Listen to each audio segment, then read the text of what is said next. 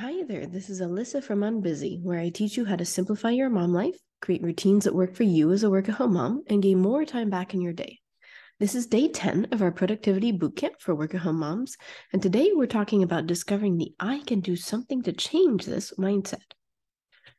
Accepting life as is means we're stacking the deck against ourselves. It's very hard to ever see a change. Once you accept that you do have the power to change, you'll automatically start looking for and be open to ways to tweak what's bothering you and create the mom life that you want. There is always something you can do, whether it's an expectation to let go of, something to drop for now, or a concrete action or life overhaul. There is always something you can do.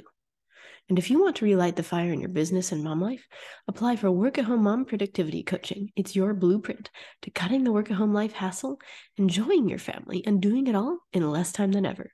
All you need to get started is to fill out a few quick questions, because I want you to live the kind of mom life you actually enjoy, not endure. So click here to work with me and give yourself the gift of a work-at-home life that's light and easy. And that's all for now. Have a wonderful day.